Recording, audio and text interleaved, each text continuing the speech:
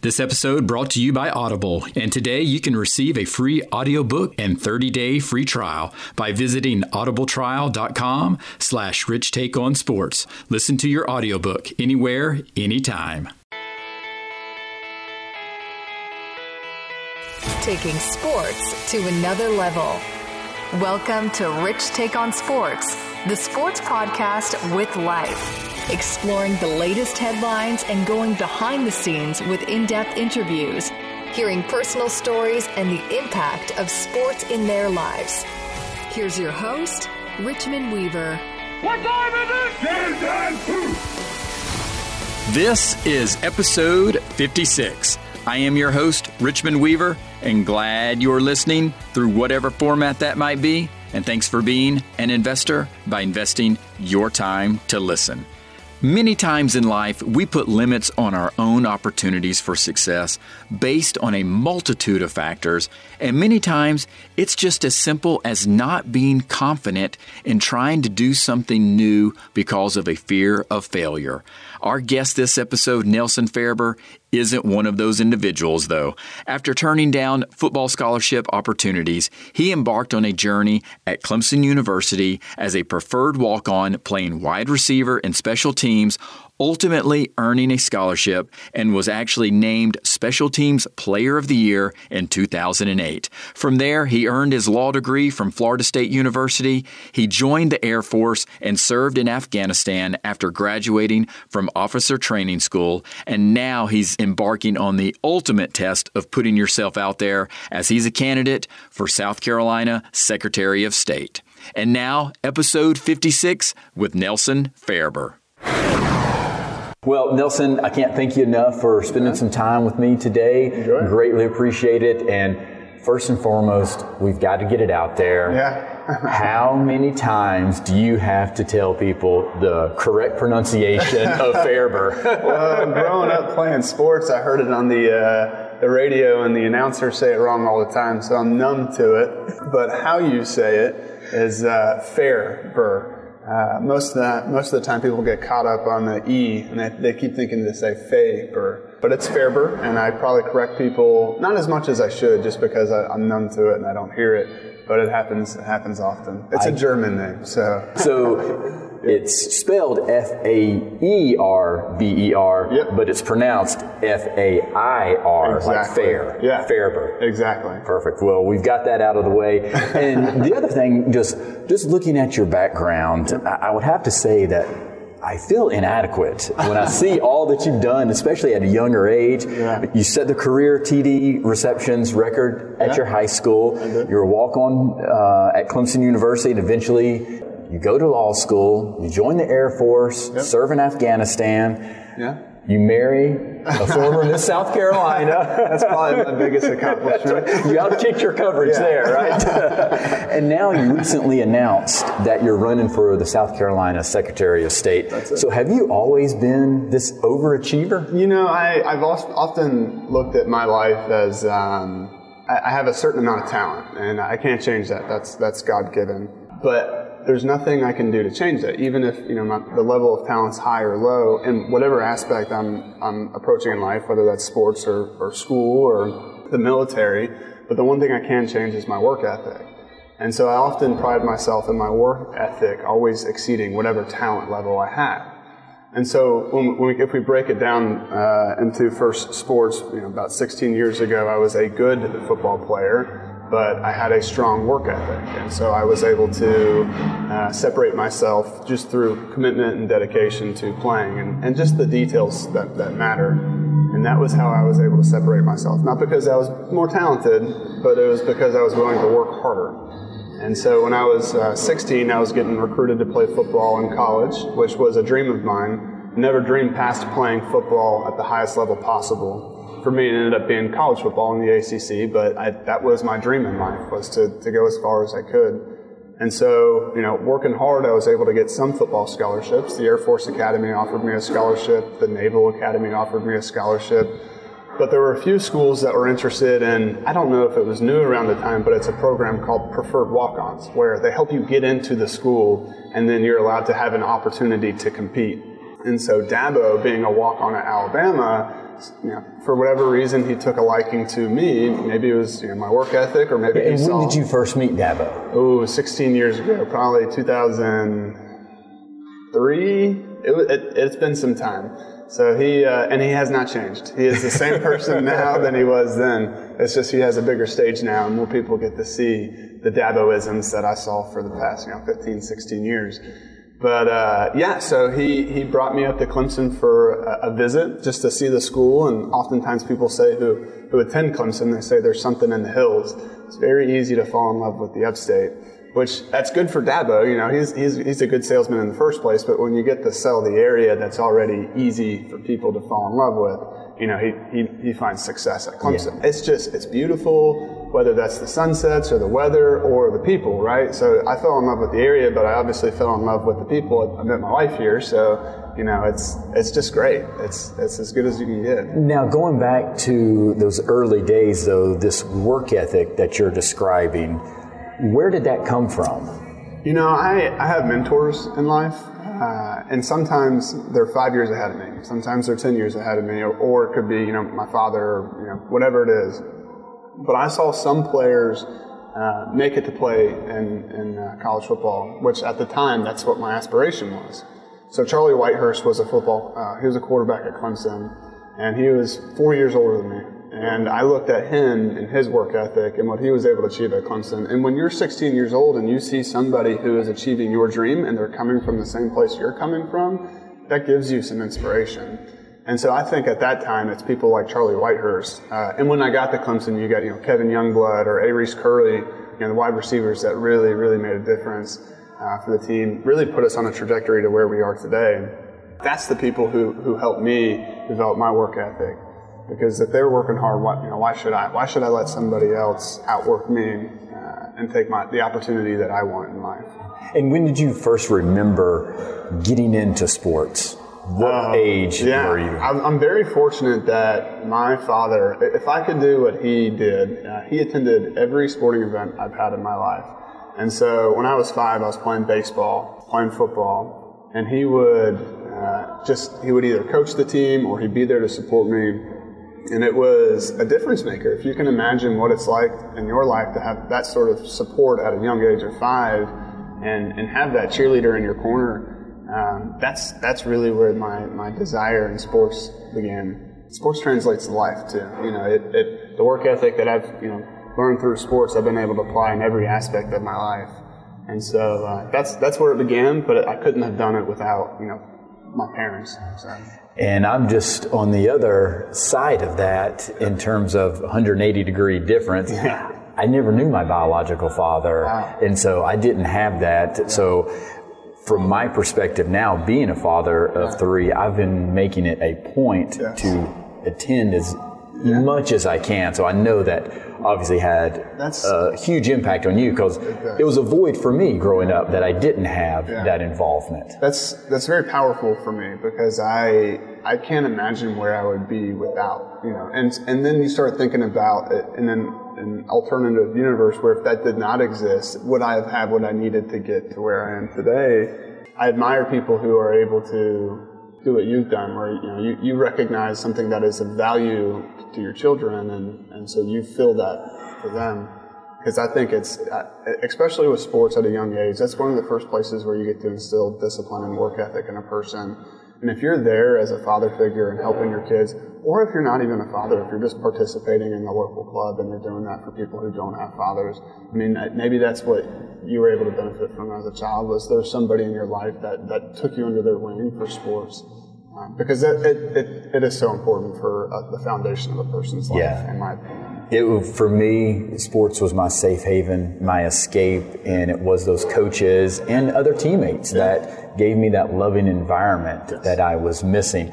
Now, what sport did you love the most growing up, though? So I was a good baseball player. I love football the most, so I'll answer the question, say football. But I was a good baseball player when I was, I'd say middle school. I was playing a travel league baseball team. I was, the first batter and the center fielder. I've been fast my entire life, and that's usually where you put those players, is that they get at the bat first, you try to get them on base, and then you put them in center field so they can run and snag the balls in the outfield. And so I was playing on a tribal league team, and that was exhausting. We played probably 180 games in a season. It felt like it was nonstop. And at that age, you could get burnt out really quick doing that. And so I was good at baseball, and I think a lot of it has to do with just repetitions. We're playing so much that I was able to become, a better athlete. That's true in every aspect of life. Later on, when I become an attorney, the more reps I got in the courtroom, the better I got, right? So I was good at baseball, but I loved football. I love hitting people. That's I'm 180 pounds, but I loved contact.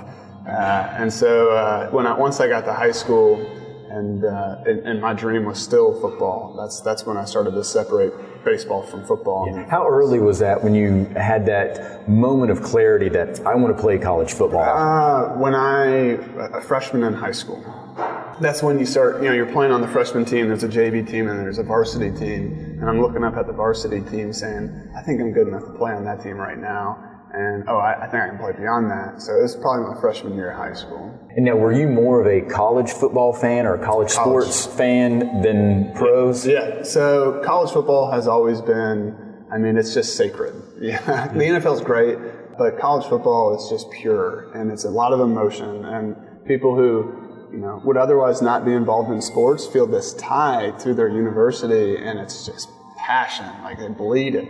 And so, especially in the South, especially, where we're sitting right now, it's part of the grain of society. And that, that's true for NFL in certain parts of the country, but I think in the South were there teams that you followed as a young kid or in high school? Obviously, Charlie Whitehurst going to Clemson, so imagine you didn't know Clemson. Charlie going to Clemson played a huge, huge role in my life.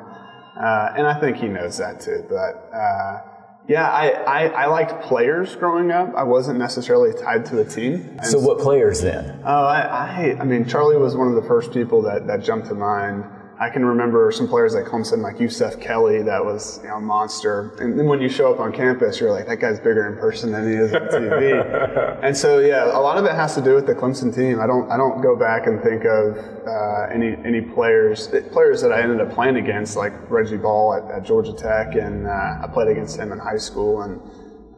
But there was really nobody else that really stuck out to me until once I got, in high school, and I saw Charlie go to Clemson, and then my mind kind of just gravitated to Clemson. So what was the appeal to military? So I still remember the coaches that were recruiting me from the Air Force Academy and the Naval Academy, and they are good at their job. And when you're 16 years old and you're being faced with the opportunity to serve in the military, you have to have a certain maturity level to say, I'm willing to commission into the Air Force or the Navy after I serve. And at that time, if you take me back to that time, I was thinking about playing football at the highest level, right, which included the NFL. And so for whatever reason, the academies, it is very difficult for you to transition from the academy to the NFL because you have that military commitment afterwards. So that probably was a big distinguishing factor for me. It also didn't satisfy that thirst I had to play in front of 80,000 people. You get that in Death Valley every single Saturday. That's not so much at an academy. Now that I think about it, I could have, at Harvard, I took a visit to Harvard too, and they have a beautiful stadium. But one of their selling points to me was I would have the lowest SAT to ever enter Harvard, but I would be able to play football there. And my mom was like, "Oh, you got to take that." But that didn't quench the thirst of playing. There's no 80,000 cheering fans at Harvard, right? I don't even think they have lights on their stadiums where you can play at night. So it didn't fill that thirst for me.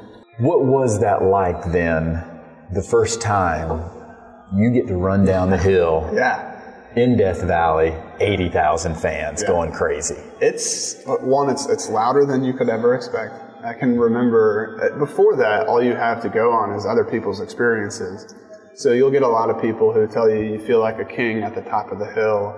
And I can remember feeling like a king at the top of the hill. You just feel special. And if you think about your mindset going into a game and you feel that support and encouragement from your fans, that opening kickoff, you're going to rip someone's head off because of that.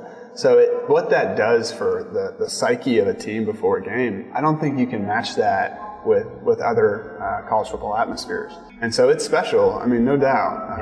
I know from a fan perspective, sitting in the fans, watching the team run down the hill, the feeling is very palpable in terms of just the intensity, the excitement. So I can't imagine being on the hill itself. It's almost emotional as a fan. So how emotional is it for you? So, it actually, I think when I think back to the last few times I ran down the hill, that was the feeling of emotion that I can remember, where you're like, I only have a couple more of these left. That was very emotional. And the last thing you want to do is to let your emotions get in the way of the game plan, right?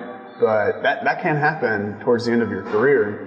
At the beginning, it's more of an excitement that's created within you. Were you ever nervous of falling as you're running down? There was a player that fell the year before I got there, and I want to say he hurt something in his knee. I know his name, but I'm not going to say it. He wouldn't want me to. And he was the holder, also a wide receiver, but. We're pinpointing some players now. And so, thankfully, it didn't, he could still participate in the game because he was the holder. But he had a knee injury from running down the hill. So I was aware, don't jump too high, because if you land wrong, then it could take you down.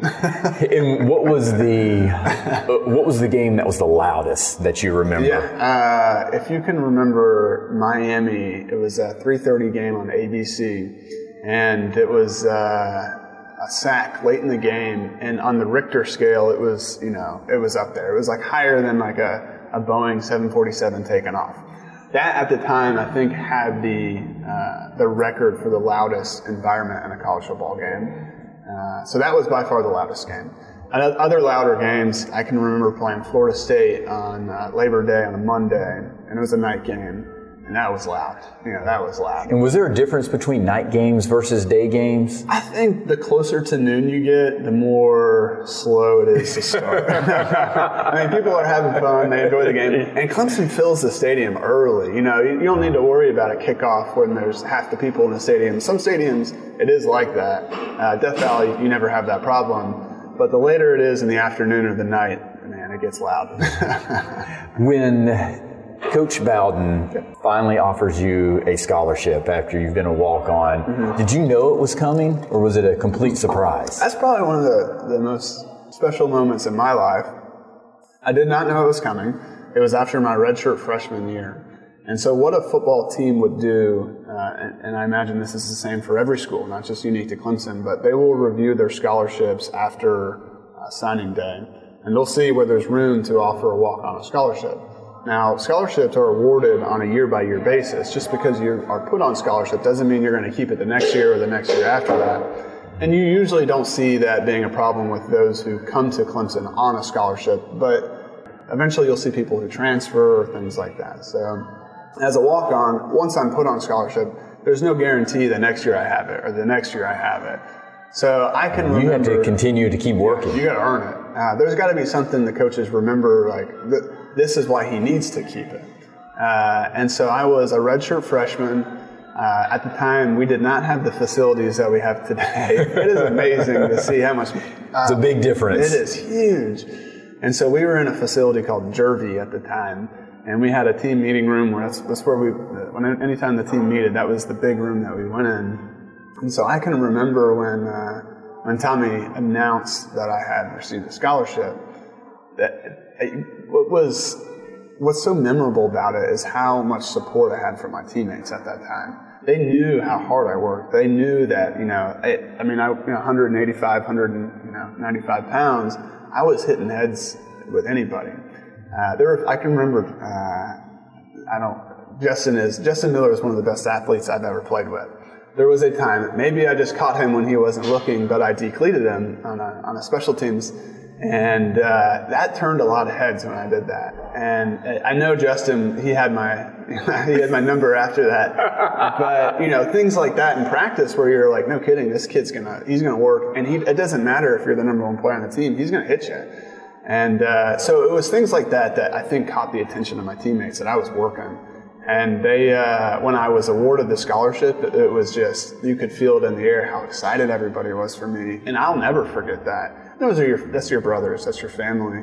And so that moment was very special for me. I called my dad at the time, that was the means by which I was going to be paying for my school through hard work, right? And so I called him, and he was proud of me, right? But he was also glad he didn't have to write any more checks. Exactly. It's a lot easier on that checkbook. It does, yeah. So yeah, that was a special moment for me, but it didn't end there, because every year I had to prove my worth. And so I was able to do that, And did you find your niche? It was special teams. You knew that that's where you could... Right. So my position was as a wide receiver. If you narrow it even further, I was a slot receiver. And so I was always a second string slot receiver. But when Jacoby Ford was the guy who was in front of me. Jacoby ran like one of those type that runs like a 4.1 or 4.2 40. But now you're fast as well. So what's your fastest 40? The fastest 40 I ever ran was on a track. Joey Batson, he's still the strength coach, he clocked it at 4.39. So I could move. Yes. I was like the 7th fastest player on the team. But the fastest player was Jacoby, and CJ was obviously, they're just track athletes. And so I would play with Jacoby, and we would send Jacoby on deep routes all the time, and you can't sustain that. And so Jacoby and I would rotate in and out. So I had can't count how many catches I had. I know I had a couple touchdowns on offense, and so offense was my passion.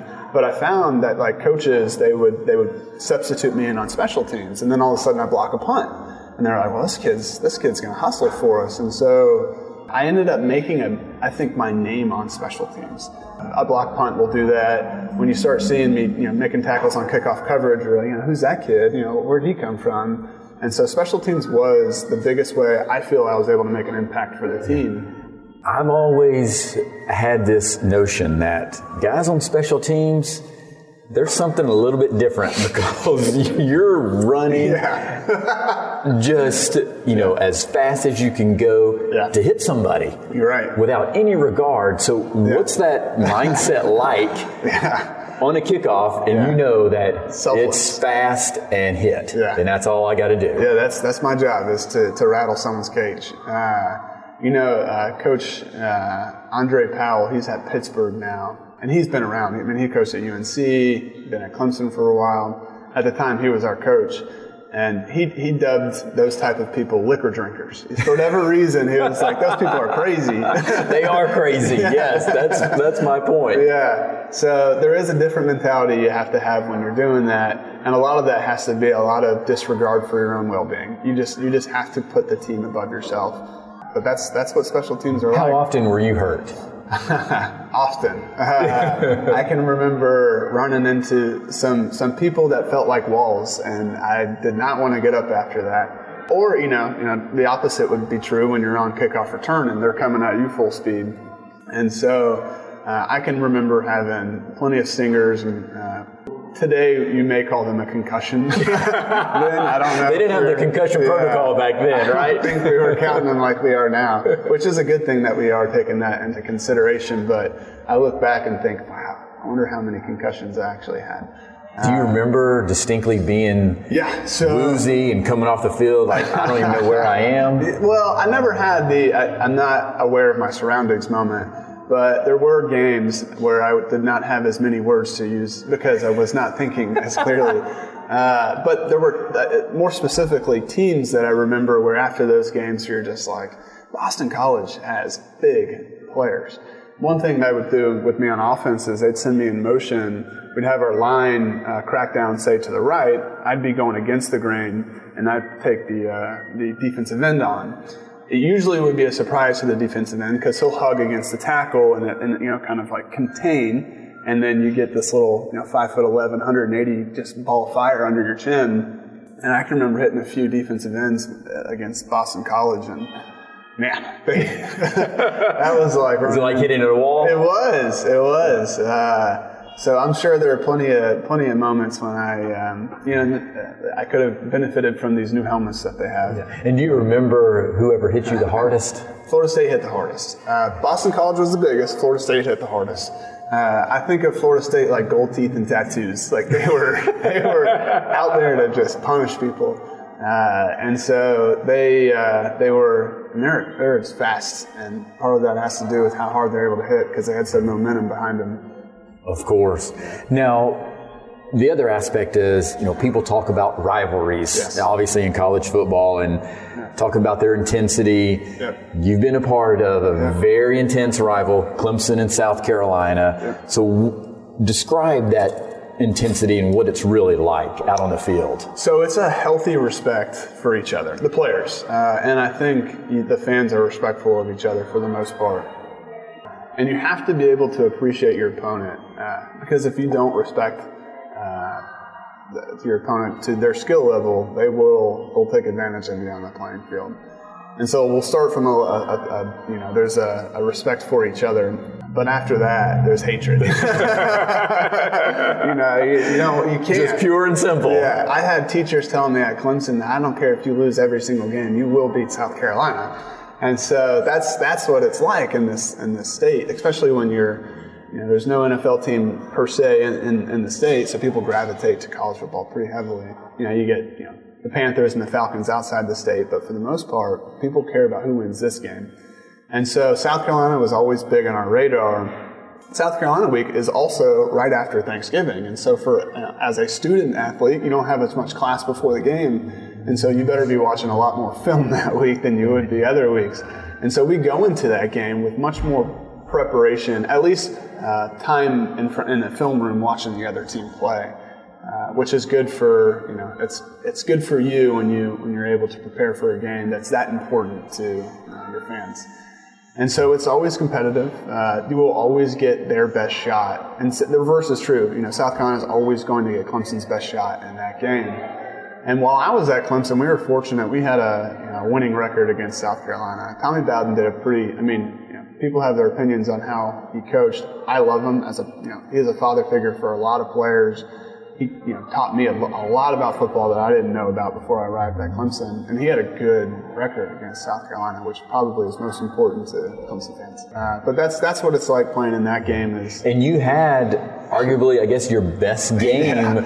Score a touchdown receiving, and you block a punt that gets returned for a touchdown in a close victory. Yeah, we won by 2 points. Yeah, what was that like? So that has everything to do with not knowing when your number is going to be called and being prepared when that happens. There are a lot of times in everybody's life when their number is going to be called and they may have not prepared for that moment. I was prepared for the moment, especially in that game. And so in that game... And so why were you so prepared for that moment? Because it matters. It matters to your teammates. And if you're the first string, the second string, or the third team player at Clemson, if you care about each other enough, you're going to do what you can. And you don't know how many games go by, and that second string quarterback, he was ready to play if that first string quarterback went out, right? That has everything to do with just a passion about your work ethic, a pride about who you are as a person. And so that's there's going to be a lot of college football and at the same level at high school and the NFL, players who may not get that number called, but they were ready to support their teammates. And a lot of this transitions to the military too. I think about when we can talk about this later, but when you deploy, being ready when your number's called type thing.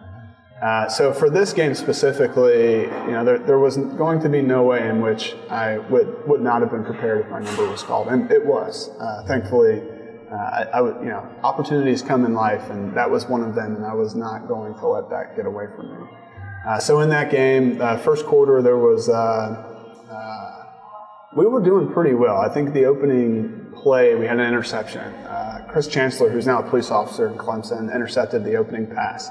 And so we already silenced the stadium. And I think we had scored a touchdown at that point, helped put them down to a 3-and-out. And Coach Blackwell, David, he's now at East Carolina. It's funny how there's two jobs, and I'll get back to the game, but there's two types of coaches in college football. Coaches that have been fired and coaches that have not been fired yet. And I got that from Bobby Bowden, so it's no surprise to anybody. So a lot of these coaches that I talk about now, they're doing great things at other programs, not because, sometimes they just get better opportunities and so they end up just taking those jobs, but it's exciting to see what they're able to do once they leave. So anyway, 3-and-out from South Carolina. Coach Blackwell calls a block from the left side, so he calls my number. And at the time, the person who was responsible for blocking me was their starting running back. And, in football, it has everything to do with just, deception, right? You want them to believe you're going one way and you're going the other. And I did the same thing and was able to get clean and fast enough. Suckup was the punter. He's now playing in the NFL, and he's been playing in the NFL ever since he left. Long time. He's a good player, so he's going to get, when he gets that snap, he's going to get that punt off fast. So there was very little room for error on something like that. And so thankfully, the stars aligned and we blocked the punt. And LaDante Harris was, when you call a play like that, you have people specifically ready to, scoop and score. And LaDante was right there. He scooped the ball, scored, and all of a sudden, I think it was 14-0 in the first quarter. And it was silent. There was no better noise than silence in William Bryce Stadium. And so that's how that game. Because that's a loud place as well. That's one of my favorite stadiums to play in. Their fans are so passionate, and it's not. When you go into some other schools, when you don't have as much of a following as South Carolina follows their team, it's exciting, it's fun. But it's better when you have another team like South Carolina that is just their fans are top tier, right? And so there have been plenty of moments in my career versus South Carolina when they had reasons to get very loud. And did you feed off of more of the energy of playing at home or feeding off of the ability to silence the crowd on the road? Yeah. So when you're an offensive player, when you're at home, the crowd respects the need for you to be able to communicate with each other. So it gets thankfully it gets quiet when you're playing in Death Valley as an offensive player. Now it gets really loud in Death Valley when you're a defensive player, and that's the way you want it. Now when you're in an away stadium and you're on offense, they are going to be loud. And so when you're able to silence a crowd when you're playing an away game, that helps a lot for an offense. And so that makes a difference, especially when you have a crowd that has the capability of getting, they can disrupt the cadence. You can't communicate with each other. All of a sudden you're off sides, and it's because you can't hear the quarterback. And so when you're able to silence a stadium, that can change the momentum of the game. Were there ever times that you remember that you're lined up in the slot and thinking, I don't even know what the quarterback just said. I can't hear anything. I'm in trouble. Yeah. So, yes. We played a few games in the Atlanta Dome. And there were a few times when it got so loud in there, I couldn't hear anything. Now, if you're a wide receiver, it's probably better for you to be deaf because all you got to do is watch the ball, But if you're a running back or a lineman, then you need to communicate a little bit better. There were times when it was hard to communicate with each other. And we do the same thing today that we did back then, where we would signal in plays, and so you really didn't have to speak too much as a wide receiver because you're just reading hand signals. It's all about watching. It is. It's all visual. And when we do play away games, we will on Thursday before our last practice. We'll do walkthroughs on Friday, but Thursday's our last practice. They will pump in crowd music, so you get used to not being able to hear each other. And so we prepare for that on away games anyway. Now, going back to Tommy Bowden, who you mentioned his mentor, like a father figure, and obviously he ends up giving you a scholarship. But now in 2008, mid-season, after a loss to Wake Forest, he decides to step down. So how did you become aware of that, and how were you told that he was stepping down? Yeah, so I remember that like it was yesterday. At that time, again, I was playing special teams, and one of the things I got pretty good at was picking people off their feet on special teams. And I was doing a kickoff return, and I say this because I think it was Coach Bowden's last coaching moment, at Clemson at least. And so a guy's coming down the field at me, and I just decleat him, right? When a guy's on the ground, do you wait for him to get back up and shove him down again, or do you just lay on top of the guy, right? And so I just laid on top of the guy. He wasn't going to make a tackle on that play, so I just laid out, didn't hold him, but just put my body weight on top of him. And so I can remember a coaching moment with Tommy where it was like, am I crossing the line to holding a player, right?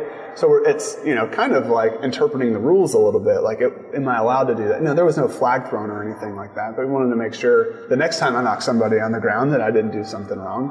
And so I can remember talking through that with just watching the film with Tommy in the room and getting his input, and then him leaving the room. And within the hour, he called a team meeting and said that he was going to step down at that point. And so that was my perspective of when Tommy left the head position on our football. Was that a shock to you? Clemson at the time was such a hot seat for a head coach. And I think, that's another Bobby Bowden quote. I felt like when he was watching from the outside in, that he felt like his son was always on the hot seat. And I think that's true. I think we hold our coaches to a very high standard. I wasn't surprised. Best is the standard at Clemson, and when you're not meeting that, maybe it's time to go into a different direction. But that's tough. Then how did you feel when Coach Sweeney is named interim head coach? Yeah, so Dabo was my position coach, right? So up until that moment, which, 4.5 years at Clemson, counting the year that I redshirted, I saw Dabo every single day. And, Dabo can talk. When we'd have position, we called them segment meetings. If it was an hour and a half or 2 hours of film, Dabo would talk for 90 minutes, and then we'd watch film for 30 minutes. He's got to get his words out. And it's all inspiring, right? Like things that I won't forget, things that mold me for my, become a man, not just a football player. But when Dabo became the head coach, he had a much greater responsibility than just, making sure the wide receivers show up on Saturday. And so I actually saw Dabo less once he became the head coach because we kind of lost him as our wide receivers coach. But we know what Dabo's made of. Were the players surprised that Dabo was named interim coach rather than one of the coordinators? Right. Well, so one of the things that we did at Clemson at that time, at least, was rotate the assistant head coach. And I think Tommy did that because it gave assistant coaches a bump in pay every so years. That year, it just happened to be that Dabo was the assistant head coach. And so I think that is how he naturally progressed from assistant to the head coach. So in that regard, I don't think anyone was surprised because in the pecking order, that would make sense. And what was the locker room like at that time? Were you guys unified after Tommy leaves and Dabo was there, or was there some conflict within the locker room? I think the goal remained the same. There were, I can think of, quarterback issues with between Tommy and that starting quarterback at that time. And I don't know if for that player, if it was liberating for him to be able to be under a new start. So in some regards, maybe it helps some players that they feel like they're answering to a different person, maybe. But I didn't feel like there was any division in the locker room because of it. But if anything, it's kind of like, there's nobody else to rely upon except each other right now. We're kind of in a state of disrepair. And so if we're going to succeed, it's going to be because we stick together. And so that's what I remember. But for some players, it may have helped them for a change of leadership. Now, when was it, though, at Clemson that you decided that I'm not going to try to pursue an NFL career, I'm actually going to go to law school? Or did you try to pursue NFL for a period of time? So my last game was on January 1st, 2009 versus Nebraska. I had the LSAT scheduled for February 7th. So I had 5 weeks to be prepared for this test. And so when I get back from Jacksonville, which is where we play the game in the Gator Bowl, I went straight to the library and started studying. And I can remember taking a practice test coming up from the bottom of the library where you didn't have any cell phone service. And I had a text message from the Miami Dolphins special teams coordinator. And he says, stay in shape. We want you to work out for us, which was like a pro day. Basically, he would come into pro day where you do 40, you bench press, you do your jump, your vert, run some routes. And I was like, oh man, maybe I need to be working out too. And so I talked to the special teams coach and he said, yeah, there's a few teams that are interested in you doing basically a rookie camp. I'm not going to be drafted or anything like that, but bring you in, give you an opportunity. And that is like the center of my life, the center of gravity is like, I just want an opportunity. That's all I need. I'll kick that door open if you crack it open for me. And so I got a text message from the Dolphins, and that's when I was like, well, I'm going to start working out too. And so I'm studying for the LSAT, and I'm working out at the same time. And then I got a call from New Orleans Saints, and they said, you're on our board for special teams. I was like, oh, this has become very real. And then instead of a coach this time, a recruiter from the Broncos called me. And I remember where I was when he called me. And he did an interview, kind of like a background check on me, and was again interested in special teams in a rookie camp. So I really, really wanted an opportunity in the NFL. I'd never got it. It never came to fruition, which everything happens for a reason. And I ended up going to law school instead. But there was a period of time when there were teams interested, but it's kind of, I relate it to when you're single and you're dating and you're gonna talk to people and feel people out. I feel like that's what the NFL does with players. They're going to talk to them, they're going to feel them out, and then they choose the one that they like. And so they never pulled the trigger on me, but they entertained the idea. So. Was your passion waning though a little bit, knowing that you were close to law school? Right. So I had an agent at that time, and one of the things he proposed was that if I did not get signed to an NFL team for a rookie camp to go to Canada and play, I had to make a decision on whether Canada was in my best interest. And at that time, I felt like I wanted to begin law if the NFL didn't work. So I thought about that pretty hard and prayed on just making sure I was making the right choices. But it ended up, if the NFL wasn't going to work, then I was going to go to law school. When did the military option come into play that you joined the Air Force? So I feel, and I still feel this way, that college athletes are perfect to serve. And the structure is very similar to what you're going to experience as a college athlete. And so I think that myself, I had some gifts and some work ethic and some development through 5 years of playing college football that I could apply to the military. And I would really like to see more people do that. It would, I think, enrich their lives, but also serve the country very well. And so I was interested in the military when I left. But I wanted, I like the JAG Corps. The JAG Corps is the legal branch of the military where, you can have some responsibilities with regard to the law of armed conflict and the rules of engagement when you deploy to Afghanistan. And I felt like, I could do that. And so to do that, I had to go to law school. And so I ended up graduating from Florida State, a rival of Clemson. Yes, that's right. Yeah, I wore orange once a week while I was there. But again, they have a pretty healthy respect of Clemson. But yeah, I ended up making that transition to law school. And then you serve in Afghanistan. Yep. So what was that time period like in your life? So when I graduated from law school, I graduated with honors. I showed up to law school in a classroom with about 200 people, and I felt like everybody in that room was smarter than I was. But, I didn't think anyone in that room would work harder than me. And so I graduated from law school with honors, and then, it's not enough to graduate from law school, you have to pass the bar exam. And so I took the bar exam, scored in the top 3% of the United States, and that was pure work ethic. And so when that happened, I had no commitment to the military at that point. This was still something I wanted to do. I had a job offer to serve in the Air Force JAG Corps. But when I passed the bar exam with a score like I did, at that point, I could have done a lot with my legal career.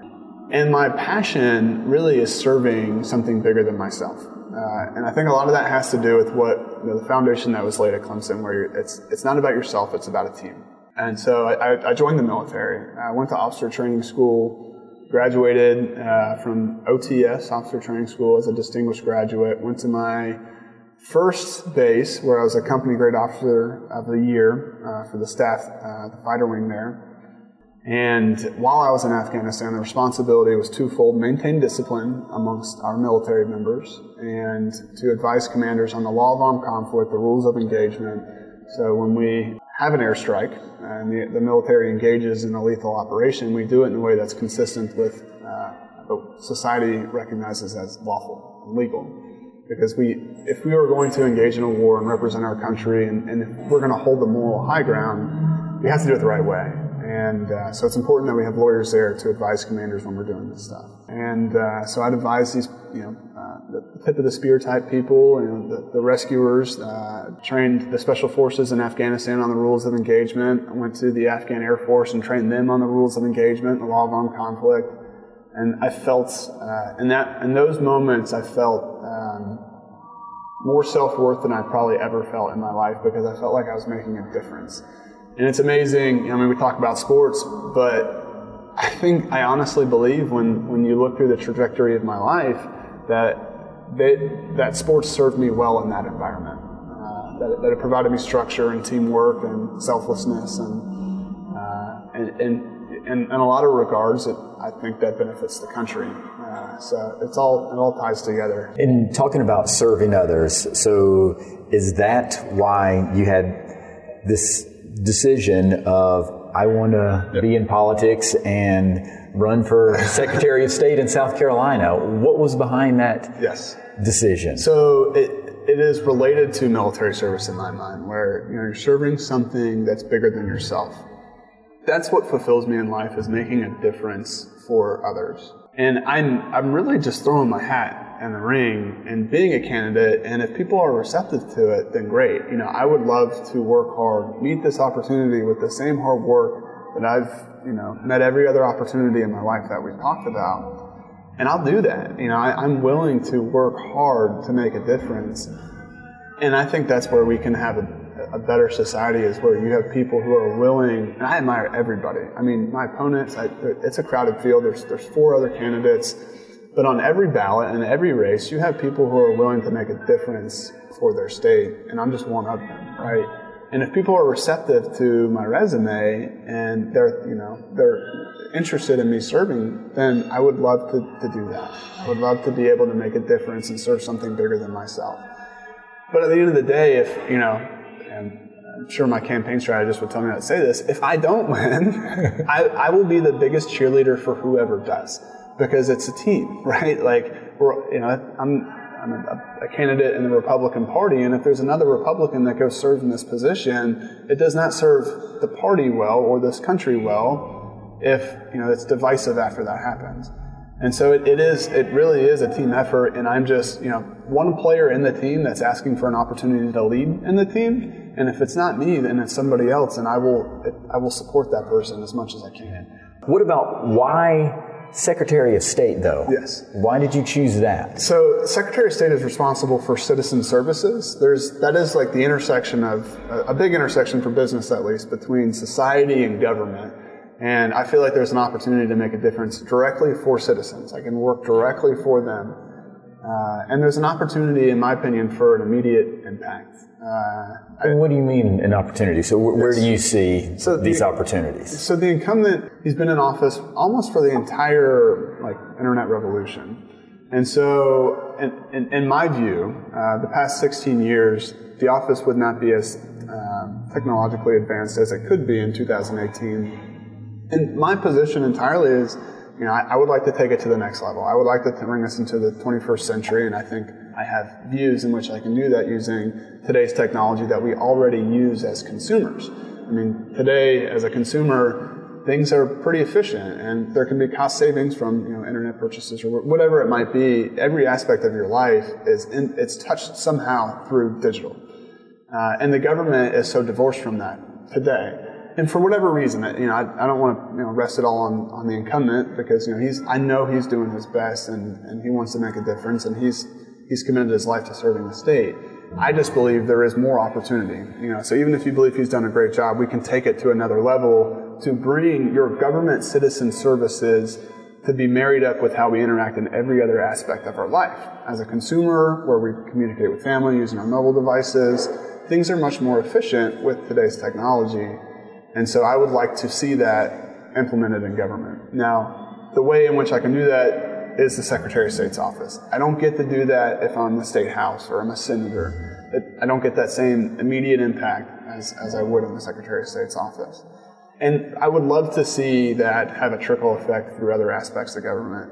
When you think about, every other interaction you may have with government, whether it's DMV or you're permitting for your business in local government or municipality, I think we can be this, like a tip of the spear where you're like, hey, that's successful in the Secretary of State's office. Let's do what they're doing. And so I would like to see, I think big, I'm very optimistic, but I would like to be able to use this as a platform to impact things beyond this office too. And so my focus is, make a difference for the state, and I hope people are able to see the difference that I make. And if they value it, I would love to have their support.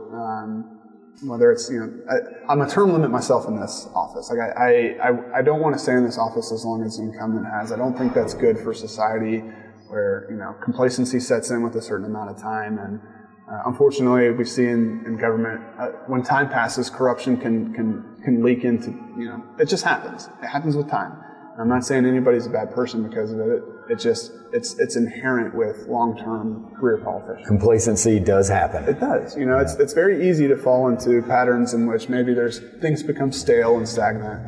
And so I would hate to stay in this office for beyond 8 years. And so that's where my mind is right now. Making a difference for entrepreneurs. It's really, I see this office as the first place an entrepreneur goes when they start a business, after they talk with their family. And I would love to be the person that meets them and makes a difference for those people, because the better business environment we have in South Carolina, it's better for everybody. If you have a father or a family member that's starting a business and you get government red tape out of the way, you really, really can allow a person to focus on their business. And if they're successful, they serve as an inspiration to their community, to their family. And, government doesn't serve as an inspiration, but if I get the government out of the way, we can inspire each other. So that's my focus right now. And now you've been around Coach Sweeney, as we've talked about, who is an encyclopedia for words of wisdom. He is. And that's another thing that I like to focus on. So what about you? What are some important words of wisdom, mottos, quotes, phrases that have meant a lot to you in your life, or just life advice that you'd like to share? Yeah. So one of my favorite is, nobody wants to put the overalls on. Or, when you go to work, you put your overalls on, you're working on the farm, but everyone wants to play on Saturday, but no one wants to put the overalls on. And so that's kind of my visual for hard work is just get up, put the overalls on, start working the field. That's the type of thing that resonates with me, the visual aspect of it all. And it goes back to that work ethic that you talked about. It's putting in the hard work. It is, yeah. Right? Yeah, that has a lot to do, and that's kind of the center of gravity of who I am as a person. And so that turns into the center of gravity of a campaign, right? The campaign's about the candidate, and you're voting for a person. And so when you think about, work ethic and stuff like that, even if it is outside politics, I still think it's relevant to my campaign. And speaking of the campaign, I know another person that's going to be helping you tremendously on your campaign is your wife, Erica. Right? She is. Former Miss South Carolina, and I know she's very well known around the state. You see her in the entertainment business. So how did you two meet? Through Tommy Bowden. So when I was at Clemson, there was like an FCA event at his house, and at the time Erica was Miss South Carolina. And so she was there. She had speaking engagements throughout the state, right? This just happened to be one day when we were in the same place. So that's the first time I met Erica, was 2005. But there's a lot I admire about Erica, and probably because I see how hard she works in her life. She went to Furman. She graduated with a degree in fine arts. She's an opera singer. Her voice is, it is incredible. Thankfully, I get to hear it every day. She sings at First Pres, so if you want to hear her sing, down in downtown Greenville, First Presbyterian, in the choir, and every once in a while she'll do a solo and brings everybody to tears, and then they get back to the message. So we met in 2005, stayed in touch. I kind of had my own path. I was focused on achieving my dreams in life, and she was doing the same for hers, which included singing in the New York Philharmonic. She's still in contract with them, and she lived in New York for a little while because of it. She's been in radio. Anything to do with a microphone, she'll grab it and run with it. So she lived in Nashville doing country type stuff, and then when she was doing that, she just somehow transitioned. She'd basically do red carpet stuff for these country music CMA awards and stuff like that. She's also, as Miss South Carolina, has traveled the state. It's too big to drive, but too small to fly. And so she's done this once or twice. She was Miss South Carolina twice, actually. in the Miss USA program in 2012 as well. So we've got 2 overachievers in the family, right? Yeah, right? I can only, if I could keep up the Erica, I'd be doing just fine. Well, I did you a disservice because you're a good-looking guy as well, so you two are a great couple. We appreciate that. So she's been valuable to me in that regard, in terms of just, making sure that I'm able to get my message out, because she's able to get her message out when she was Miss South Carolina throughout this entire state. So she makes a big difference for me in this campaign. So. Well, I also did another disservice by just calling you Nelson. Yeah. Captain Fairber, thank you so much for your time. I greatly appreciate it, and best of luck on the campaign trail. Thank you. I really enjoyed it. I appreciate your time. Pushing through barriers in life requires dedication and belief combined with a work ethic that allows you to keep moving forward regardless of the limits that you might face. And while Nelson firmly believes in term limits politically, it's his own work ethic that will allow him to continue exceeding limits in life. Now that finishes episode 56, and remember, focus forward so we don't live in the past. All the best, everyone. You've been listening to Rich Take on Sports, the sports podcast with life. Visit richtakeonsports.com to subscribe and catch up on any episodes you might have missed. You can also follow us on Twitter @RichTakeSports. Thanks for listening.